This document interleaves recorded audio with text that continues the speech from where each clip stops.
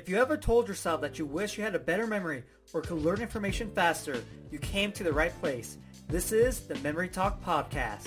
What's going on? Johnny here. On this episode, I want to talk about why you don't always want to memorize quickly. Now, you might be thinking, Johnny, you're saying all these things that go against what I want to achieve. It might seem like that, but there are times where going slowly is so much better because you can figure out what's going on. So let's say you're memorizing numbers and you're trying to perfect your memory system.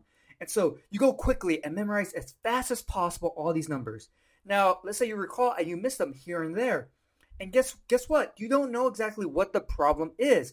Was it because you were going so fast you didn't have time to picture your image? Did you picture the wrong image? Did you even place them in a location? So you have all these potential problems, but you don't know which one is the right reason.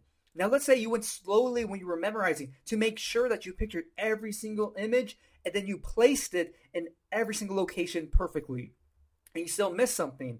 Then you start to know, like, hey, I took my time. I was able to acknowledge the image. I placed it in location, and so I couldn't remember it.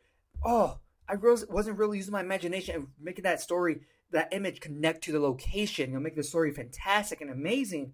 And so you figure that out because you went slowly. Now, when you're learning other information, maybe it's a language. Let's say you already know Spanish, but you want to learn Japanese or Chinese, which are like symbol-based languages.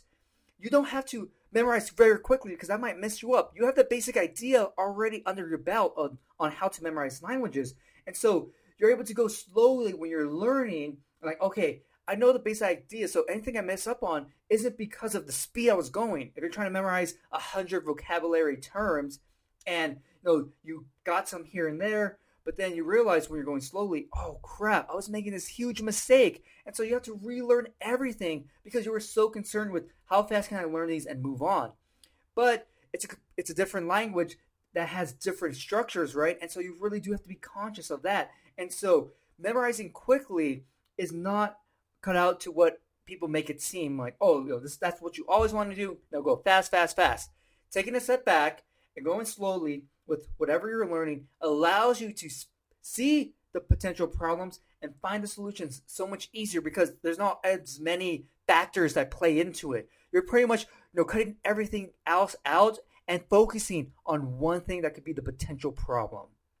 So you don't always have to do it, but take a moment sometimes and just slow down when you're learning.